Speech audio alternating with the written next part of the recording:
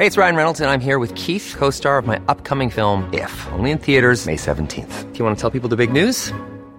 All right, I'll do it. Sign up now and you'll get unlimited for $15 a month and 6 months of Paramount Plus Essential Plan on us. MintMobile.com/switch. Upfront payment of $45 equivalent to $15 per month. Unlimited over 40 gigabytes per month. Face lower speeds. Videos at 480p. Active Mint customers by 531.24 get 6 months of Paramount Plus Essential Plan. Auto renews after 6 months. Offer ends May 31st, 2024. Separate Paramount Plus registration required. Terms and conditions apply if rated PG. I'm Sandra, and I'm just the professional your small business was looking for. But you didn't hire me because you didn't use LinkedIn Jobs. LinkedIn has professionals you can't find anywhere else, including those who aren't actively looking for a new job, but might be open to the perfect role, like me.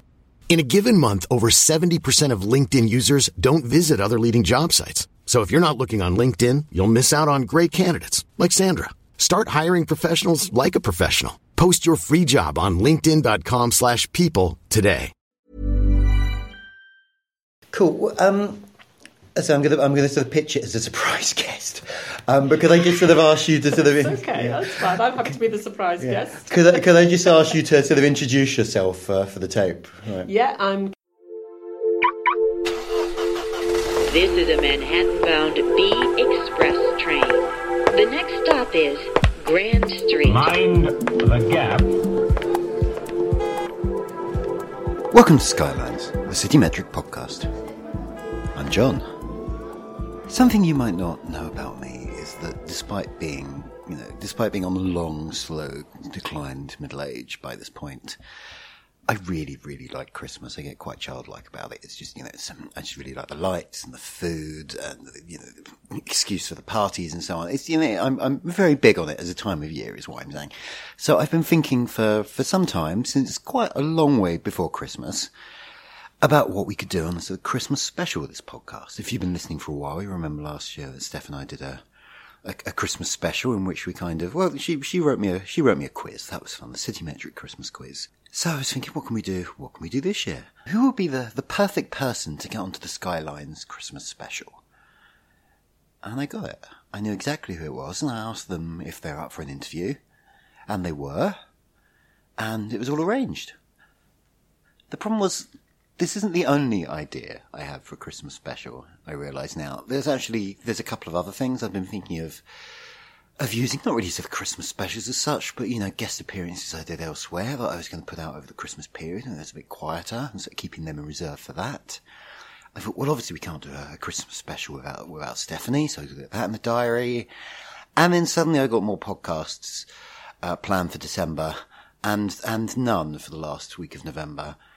All of which is a very long way round of saying this. What you're about to hear is my original Christmas interviewee, which due to a scheduling pile-up, which follows a scheduling blank, is coming out rather earlier than I expected. But I just got really, really excited about having interviewed this person. I went to the other end of the country to do this interview. I spent a day. It took me 6 trains that day. Anyway, you're probably, if you haven't read the show notes, because who reads the show notes? If you haven't read the show notes, you're probably wondering who that is, so I'll let you introduce yourself. I'm Councillor Sue Jeffrey. I'm leader of Redcar and Cleveland Council, Labour leader of Redcar and Cleveland Council, and I was the mayoral candidate for Labour for the Tees Valley. Sadly, you're not the Labour mayor of the Tees Valley, but I mean, 2020, is that on the agenda at all, or is it too early to... Oh, it's a bit early to be talking about 2020. I'm still getting over 2017 or wherever we are now. But, I mean, I think... it was an interesting experience, and there has water gone under the bridge already, and there is a lot more water to go under the bridge. So I think we'll see where we are in 2020. I want to kind of have a chat about how Ben Houchen is doing and about the region more generally and devolution and so on. But before we get into that, can I just clarify, did you have any idea that I've accidentally turned you into a meme on the internet? I had no idea at all that you'd turned me into a meme. Is that a good thing? I hope so. It's nice. It's like, people, but it's not really for me to judge, is it? So people seem enthusiastic and disappointed about the way the election went. So well, that's excellent. That's excellent, and I hope that some of that is about the fact that no woman got elected to be a mayor. Across the country, and the fact that I was the only really credible woman candidate, and I think it is a huge deficit. The fact that we haven't got a woman as a a Metro Mayor at the moment, and something needs to be done about that at the next election. So all those women out there, I would immediately say, have a think about it, because there's, real opportunities. It does seem to be a thing with the Labour Party more generally, that it somehow manages not quite to put women in these top positions quite often enough, does it? It's the problem in combined authorities is the representative democracy process. So inevitably you're finding leaders of councils that are taking leading roles within the combined authorities. It also tends to be very economic development focused. Leaders of local authorities still, unfortunately, are predominantly male. Economic development, even within cabinet portfolios, what you're finding is primarily it's men that they take those positions. So actually for a woman to either be a leader or to have that interest is still fairly far, not often the case. I think it's getting better. There's lots of good women around, people like Judith Blake at Leeds, but we need to be making sure that those people are thinking about these really important positions, because I think what's been proved over the last few months is that Metro Mayors are actually making a difference, and I think they are certainly going to be the governance model of the future, so we need to be getting in there. So the point is basically that it's not just a matter of thinking, we need women to be nominated in these finals. You've got to get them the whole way through the process of making sure that there are women more involved at every level, so that there are obvious female candidates. Absolutely, and I mean, there's been a lot of thinking about that as well. I mean, there's a group called Northern Power Women that is about sort of associating with the Northern Powerhouse and trying to ensure that, particularly in the business community, women get their voices heard. But I mean, there was the Northern Powerhouse conference last year, I think, when I don't think there was a woman in the whole of the lineup for speakers, for example. So, as I say, actually getting women into a position where they can secure places within the structures as they develop, because they are representative structures and because they sometimes seem to be so far away from the direct election position, with the exception of the mayor's offices, then that's a real issue. So you said you think that Metro Mayors are making a difference. You've always been quite infused about them, I think. Yeah. And also, like, the Tees Valley was the slightly unexpected one to kind of come forward and actually get a deal when a lot of kind of bigger places like Leeds or Newcastle didn't make it over that line. Why are you a fan of that model? Why do you think it works? Well, first of all, I've done devolution all my life. I worked as Chief Executive of the Yorkshire and Humber Regional Assembly, which was the forerunners of the current devolution deals, and I worked in regional policy before that, so I've always believed that devolution is the right way, from Westminster is the right way to enable us to do better business. But here, specifically in the Tees Valley, I think after the Regional Assembly set-up that went so badly wrong, we became very clear that we needed to source an identity for ourselves as Tees Valley and to work together to do that. And there isn't enough of us to fight. So we got to the position where the local authorities and business community through the Local Enterprise Partnership just had to work together, because otherwise we just weren't going to go anywhere. So we were working very well together. The LEP was always a partnership body, the Local Enterprise Partnership, always partnership body, always include the local authorities. And then we moved on from there when the devolution deals were on offer to say, yes, this is something we're prepared to take on board, because we recognise the risks, but we also recognise very much what the advantages might be of getting involved in the deals. And I think we've been proved right, to be perfectly honest. So, but why a mayor particularly? Is that just because that was the model on offer from central government, or do you think there was something specific around the idea of an elected figurehead that kind of matters? No, we didn't want a mayor. No, I'm sorry. No. Yeah. The reality was we wanted the devolution deal. Right, okay. We didn't want the mayor. And the mayor was very much a prerequisite required by the Conservative government model of devolution. So they said, you have got to have a mayor. Now, we said, no, we don't want it. Right from the outset, we said it on a number of occasions. We said, call it something else, because, we've already got a mayor in Middlesbrough, all these sorts of things. But there was no shifting the Conservatives in relation to the mayor's position. So that came with the deal. And I think now that we've actually got a mayor, albeit a Conservative one, I think that the devolution deal that we've got that's associated with it is worth having a mayor for. And I also think that mayors can make a difference for areas like ours in terms of giving us a voice, giving us a seat at tables that we wouldn't have otherwise, giving us an opportunity to influence and shape national policy, which is an area of 650,000 people we just wouldn't have got a look in previously. So let's talk about the area. The Tees Valley is, I think, 5 different boroughs. Is that right? Five local authorities. Yes. How coherent Is it? Because it doesn't quite map onto the old Cleveland. It's not quite, like, if I call it Greater Middlesbrough, I'm probably going to get shouted at. You but are. It's like, yeah. But I mean, to what extent does it feel like a single unit? Well, there was lots of debate when the whole idea of the Tees Valley was first mooted, and indeed people still debate the whole Tees Valley thing.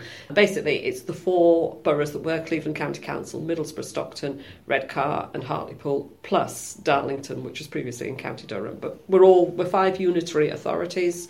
As I say, 650,000 people. I mean, it became very, very clear, for example, when the steelworks closed in 2015, that whilst the majority of people worked at those steelworks came from Middlesbrough, Stockton and Redcar and Cleveland, people also came from Hartlepool and from Darlington, and the supply chain linked out into those areas as well. So, it was a genuine economic area. It's a place where we can feel we can do economic business well, and where we can deliver economic growth in a way that is quantifiable and recognisably delivered because we're doing things here. I think that's the important thing. We can see that we're making a difference.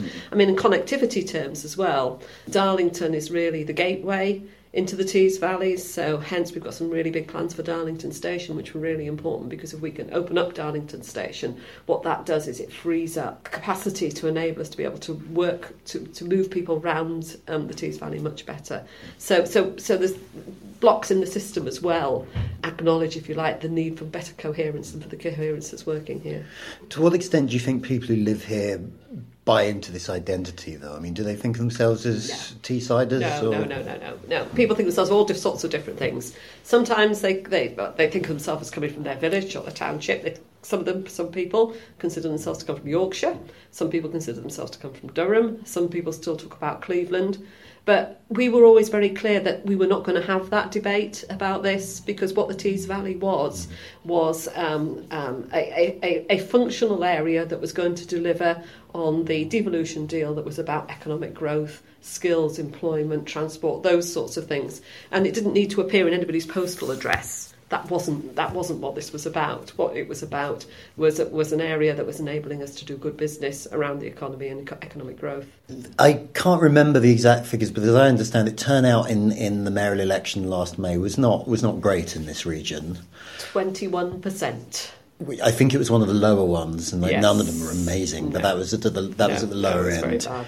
I mean, do you think that might reflect the fact that people don't yet identify with the region, and could that change if a mayor starts making visible differences to people didn't want a mayor?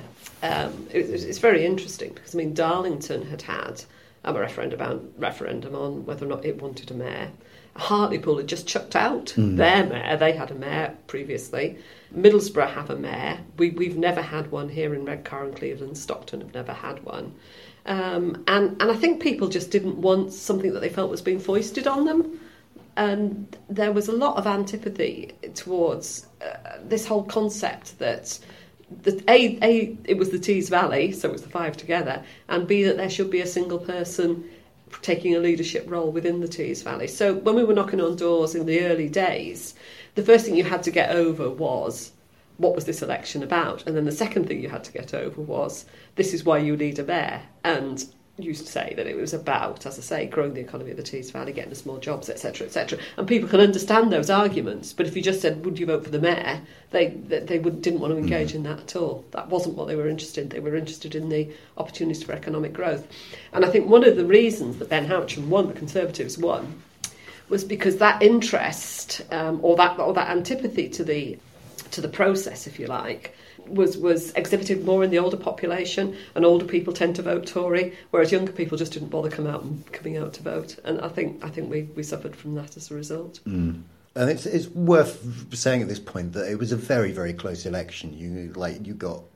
You were within a percentage point, weren't you? It was very close. It was 2,000 votes. It was hugely disappointing. We had everything that we'd shown up until that point, although we knew it was going to be hard. We didn't think we were going to lose. To be fair, I don't think Ben Houchen thought he was going to win either. He was heard to mutter something about that under his breath during the count, but that was the way it was. Reading your manifesto, I got a definite sense that you had a plan for what you wanted to do with the job. I couldn't read Ben Houchen's manifesto because he didn't have one. He just had a couple of eye-catching promises to garner headlines, which, to be fair, that worked quite well for him. But it was clear, it felt like he was trying to raise his profile rather than necessarily sort of like come up with a plan to govern the region for the next 3 years. I mean, he was very much doing I don't know, which almost a sort of soundbite politics that seems to be so successful at the moment. So he came out on 4 themes, only 3 of which I think had any sort of resonance. One was he was going to buy the airport, which is a big bugbear around here. You know, a Tory's going to nationalise an airport. It's just nonsense if you think about it, but it resonated. He's going to save the Parmo. I mean, I don't know if you know what the Parmo is, but it's a local dish that consists of a squashed bit of chicken with breadcrumbs on top of it, covered in bechamel sauce and then deep fried. So he was going to save that for us. Why is it under threat, exactly? Well, he thought it needed the same sort of status, European status, interestingly, for somebody who's such a strong Brexiteer. It was European status that he was looking for, in much the same way as brie or, you know, one of these other regional delicacies have. So that was his second big thing. He wanted to build a garden village, and which could be a sensible idea. I don't have a problem with that one. And he wanted a commission into Cleveland Police. And again, he managed to plug in there to a degree of dissatisfaction around Cleveland Police, because all police forces are suffering because of cuts due to austerity, which and Cleveland Police, of course, has had some additional issues as well. So he tapped in very well to those sort of big issues. Whereas my manifesto, as you say, was well planned. It was well planned because as 5 Labour local authority leaders, we've been thinking about it for the last 2-3 years. You know, this was our programme of activity that we were going to deliver through the devolution deal, that was going to grow our economy, create jobs, and make sure that, you know, we were the place that we felt that Tees Valley could be. So basically, my plan replicated what the combined authority had been saying for the last numbers of years. So it didn't have these big startling headlines. Sort of half the way through the campaign, we did think a little bit about, you know, do I need to find a big startling headline like I'm going to, I don't know, buy the port perhaps, I don't know. But we decided no, because what this is about, this is about primarily about doing good business and about getting the improvements that we need. It's about our people who have consistently suffered at the expense of Tory government economic policy. And it's wrong, and we've got to do something about it, and that's what this was about for us. So we didn't go for those big starry headlines, and we lost out as a result. Hi, I'm Daniel, founder of Pretty Litter. Did you know cats tend to hide symptoms of sickness and pain? I learned this the hard way after losing my cat, Gingy. So I created Pretty Litter, a health monitoring litter that helps detect early signs of illness by changing colors, saving you money and potentially your cat's life. Pretty Litter is veterinarian developed, and it's the easiest way to keep tabs on your fur baby's health right at home. Go to prettylitter.com and use code ACAST for 20% off your first order and a free cat toy. Terms and conditions apply. See site for details. Many of us have those stubborn pounds that seem impossible to lose, no matter how good we eat or how hard we work out. My solution is PlushCare. PlushCare is a leading telehealth provider with doctors who are there for you day and night to partner with you in your weight loss journey. They can prescribe FDA-approved weight loss medications like Wegovy and Zepbound for those who qualify. Plus, they accept most insurance plans. To get started, visit plushcare.com/weightloss. That's plushcare.com/weightloss. Millions of people have lost weight with personalized plans from Noom. Like Evan, who can't stand salads and still lost 50 pounds. Salads generally for most people are the easy button, right? For me, that wasn't an option. I never really was a salad guy. That's just not who I am. But Noom worked for me. Get your personalized plan today at Noom.com. Real Noom user compensated to provide their story. In 4 weeks, the typical Noom user can expect to lose 1 to 2 pounds per week. Individual results may vary. Let's talk about the region a bit more, because something. I mean, I reread a lot of the coverage we did on Tees Valley in the run up to the election, and something that really leapt out at me is the subjects being discussed up here are not ones you hear a lot about in London. So the steel industry is clearly a huge local employer. There's lots of discussion of vocational skills in a way you don't tend to get in much of the conversation in Westminster. I think there was a point where you were asked about maybe the idea for a Tees Valley Metro, and you said, well, actually, regulating the buses is probably more useful to us. It just felt like these conversations are happening in sort of a very different world to the one that we sort of see in the national media all the time. Yeah. Is that? Yeah, that's absolutely the case. I mean, the most obvious one is housing, because obviously national policy is about housing, building new, building more. Whereas I would say very much that what we need is investment in regeneration. We have a lot of low-value housing stock, particularly in the social sector, that just isn't popular, we aren't able to let. That needs to be cleared. There was something called the Housing Market Renewal Scheme numbers of years ago at the end of the last Labour government. That was abandoned when the Conservatives and the Coalition came in, and there's been virtually no investment in regeneration at all since then. So regeneration of our communities is hugely important to us. In terms of skills, you're right. We do not feel that the system that has encouraged everybody to go to university has served us well at all. A lot of our jobs are technical jobs that require on-the-job training, that require technical skills, that require the sort of apprentices that we used to have numbers of years ago. And, investment in that sort of technical education, it again, just wasn't something that successive governments, to be fair, have invested in. We've seen disinvestment in FE over the last numbers of years that has just really undermined the whole college offer that we're able to provide to our people. And I can remember going out on the streets of Darlington asking people, when it comes to the skills agenda, what do they want? Do they want to be able to send their children to university, or do they want them to get a good local education that enables them to get some good, well-paid jobs locally that might not mean that they incur the debt that a university might? And every single time it was about the technical education. That's what they were looking for, and I think that's something we definitely need to work on. And then in relation to transport, really interesting. There is no public subsidy going into our buses locally at all here in the Tees Valley, none whatsoever. Local authorities have withdrawn their public subsidy because we just don't have enough money. So all our routes are just commercial routes. So, many of our communities just don't have good public transport service. And one of the things that the devolution deal did was it turned us into a transport authority for the first time. So in this budget that's just gone, the one a couple of weeks ago, last week rather, we actually got for the first time some funding for public transport. So we got £58 million for public transport, so that's trains and buses. And we, of course, have now got the Buses Act and deregulation. So, some really important opportunities there to do something about public transport, that regardless of the mayor and what you might think of that solution, means that money is coming in and we will have an opportunity to use that effectively and hopefully get some of those connectivity things on the move, which is really, really important. Going back to my point around, so many of the issues up here are ones that are just, London is a very different place.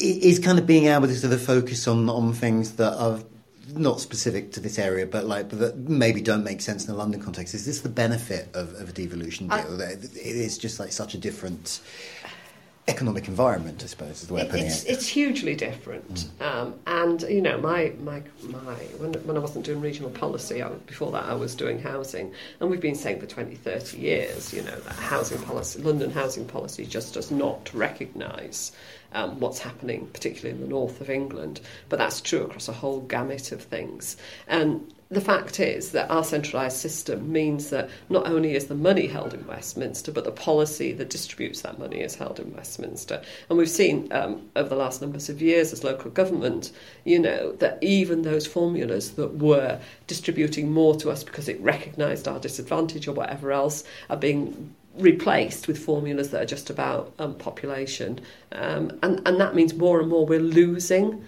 funding, and we're losing the opportunity to do the things that we know we need to do locally to get policy right and to get our communities and our areas working right.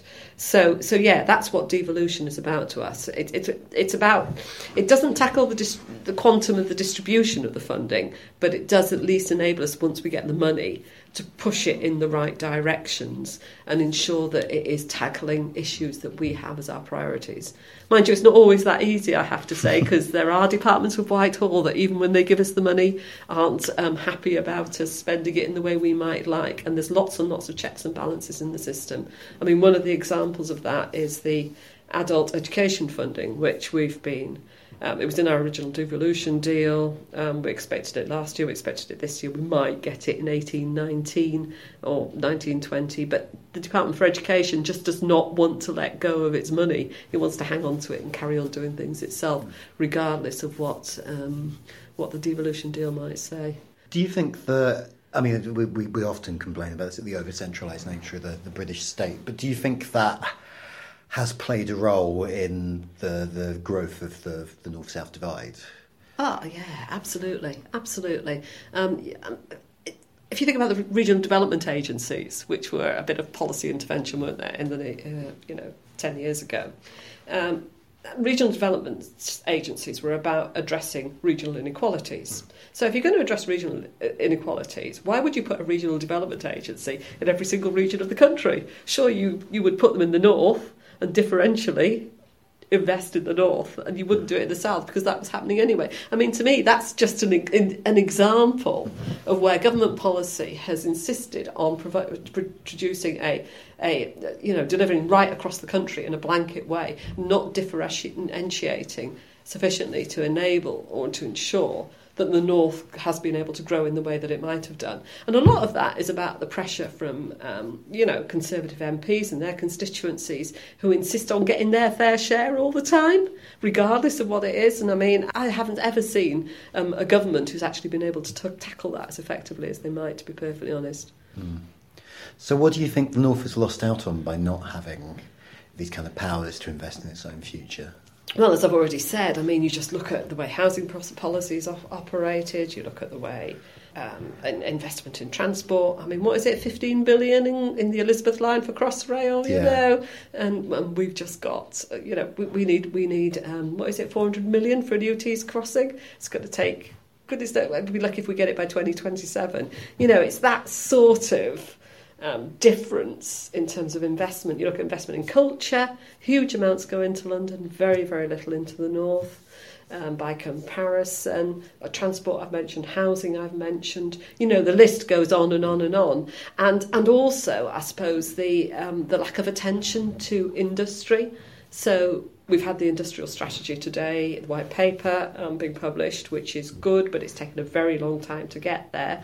And of course, previously, there was all the concentration on the finance sector, the service sector. That's what we wanted to grow. That was where our future was going to be, at the expense of industry. And of course, our economy here is based very much on the old-style industries that have for a long time contributed hugely to GDP or GVA, but when they've faded out and when they haven't been successful because of lack of investment or lack of policy attention, nobody has come up and said, well, we need to do something about this. They've just said, well, we're going to carry on as before. It feels like even when we talk about this stuff, we kind of talk about the places that had old industries and have lost them. Mm. It's sort of quite striking to come up here and realise, oh, hang on, it's still huge here. Like you can still see it on the landscape. There's these steel mills everywhere.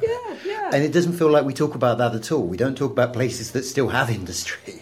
But our industry still has huge potential to deliver for the UK economy. The South Tees Development Corporation, which is the first mayoral development corporation that is going to be established on the site where the SSI steelworks were.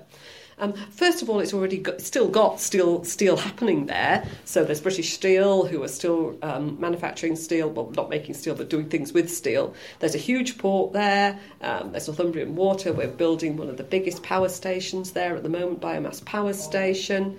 We've got something called the Sirius Mine that is going to provide the fertiliser that will feed the world for the next 100 years, that is about to bring which is going to dig out the polyhalite from under the North Sea and bring it down to the docks at the South Tees site.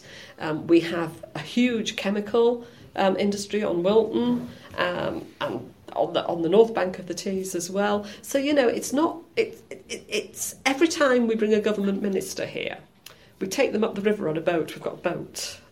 The PV Ports kindly allow us to use when we have ministerial visits. And we take them up the river.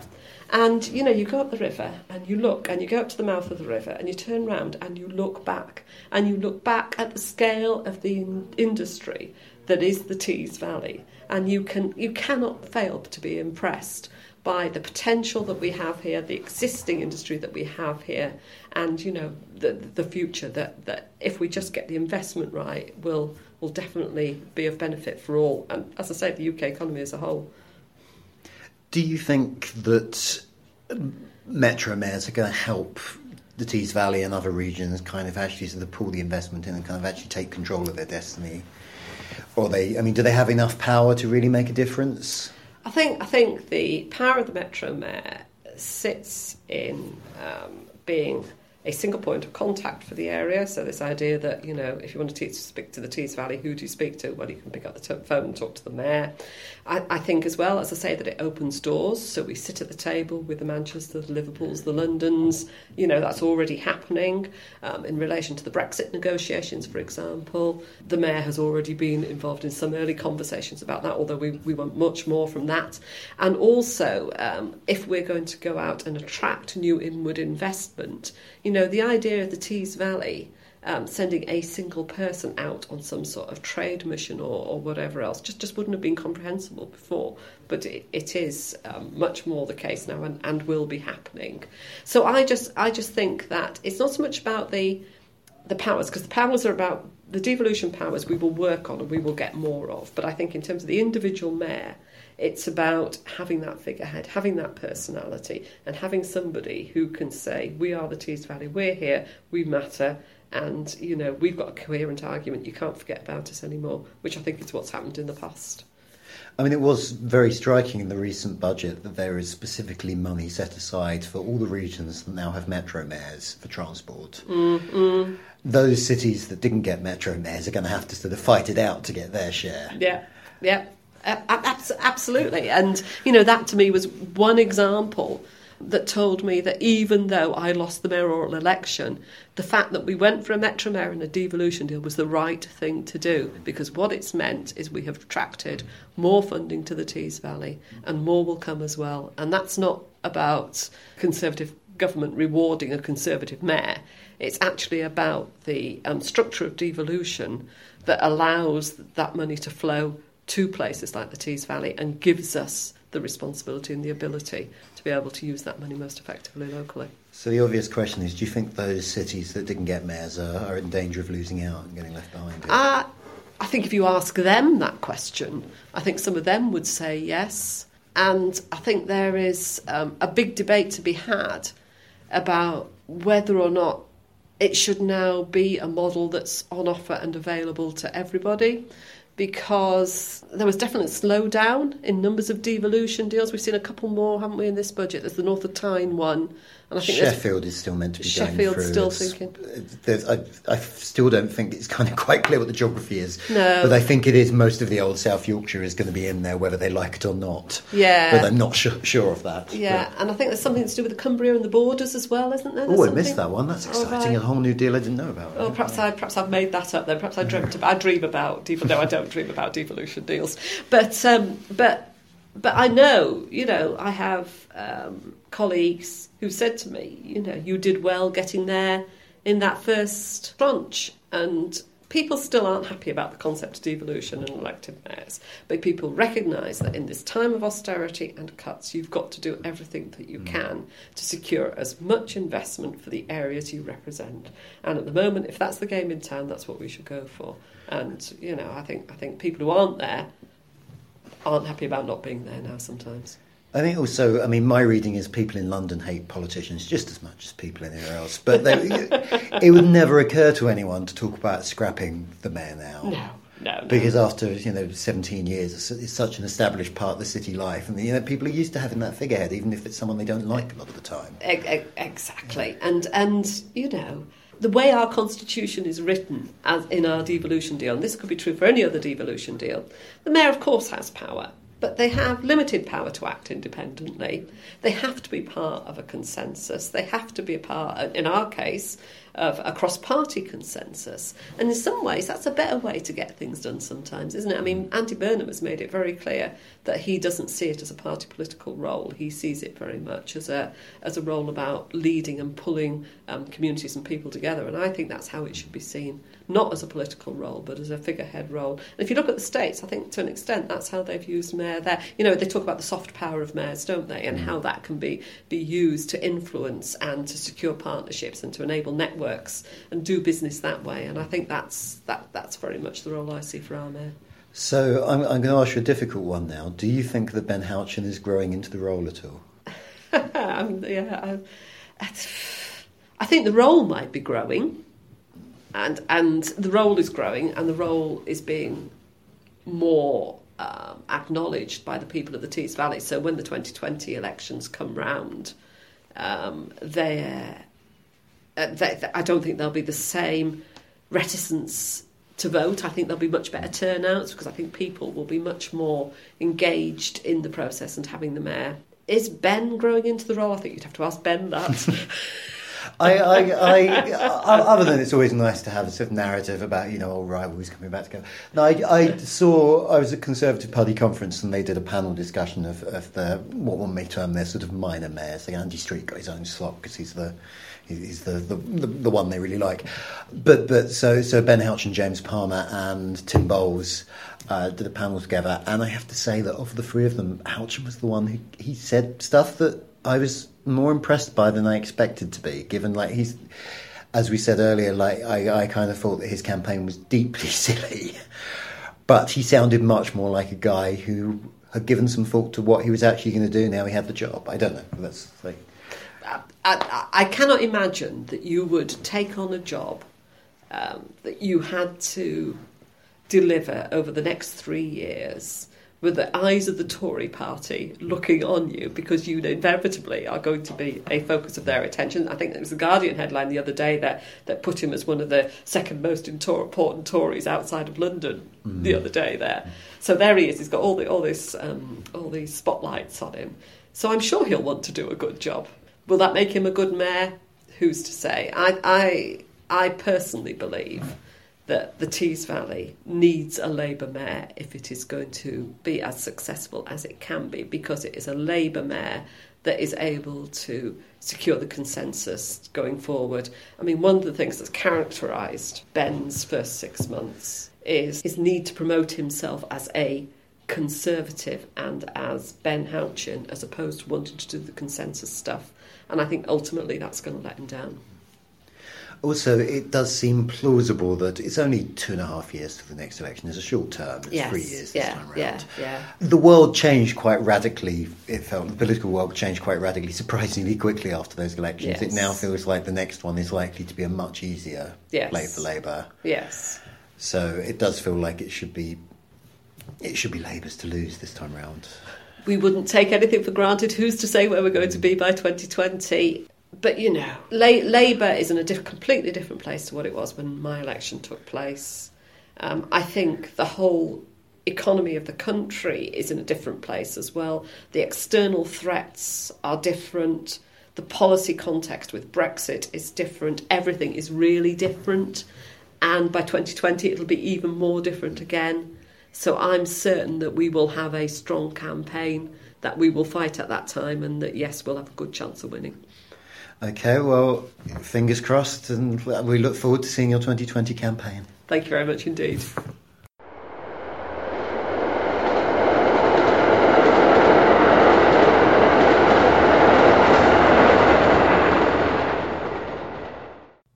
So, yeah, life has taken me to a place where I would go to the other end of the country to record an interview with someone who is not the mayor. But seriously, thank you to Sue for agreeing to talk to me, for giving me the time. She was absolutely charming. It was remarkably good-humoured about a strange man emailing her one day and saying, "I've accidentally turned you into a meme. Would you like to appear on my podcast?" Which is, that must be a pretty terrifying email for a local politician to receive. So, so thanks Sue for being such good sport. While I'm at it, I I had a nice day out. I got to go to Teesside, where I've never been before. I went to briefly potter around Middlesbrough, where they've got the Transporter Bridge. If you don't know what the Middlesbrough Transporter Bridge is, then I suggest you look it up right now. It's amazing. It's this bridge that, instead of being like a permanent road, it kind of uses this sort of platform which it pulls up and down by pulleys, which is, it's loads of fun if you like a bridge, and I'm personally a big fan of the bridge. And yeah, I went to Redcar to see Sue, and I wandered up the Esplanade.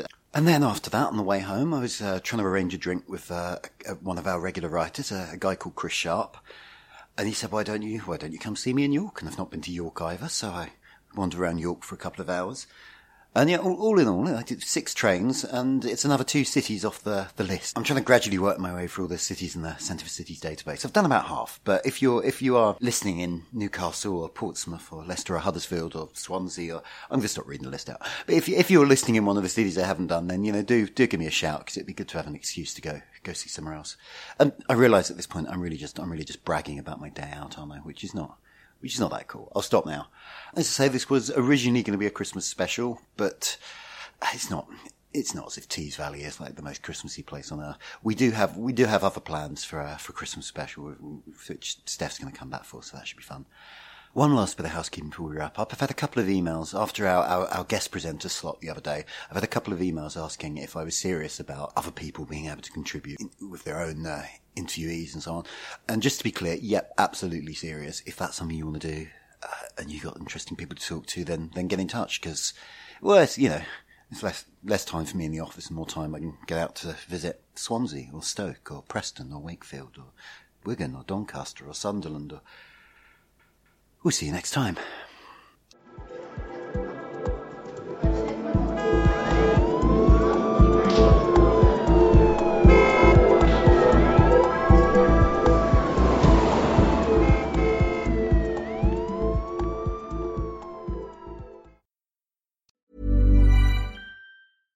When you drive a vehicle so reliable it's backed by a 10-year, 100,000-mile limited warranty, you stop thinking about what you can't do and start doing what you never thought possible. Visit your local Kia dealer today to see what you're capable of in a vehicle that inspires confidence around every corner. Kia, movement that inspires. Call 800-333-4KIA for details. Always drive safely. Limited inventory available. Warranties include 10-year 100,000-mile powertrain and 5-year 60,000-mile basic. Warranties are limited. See retailer for details.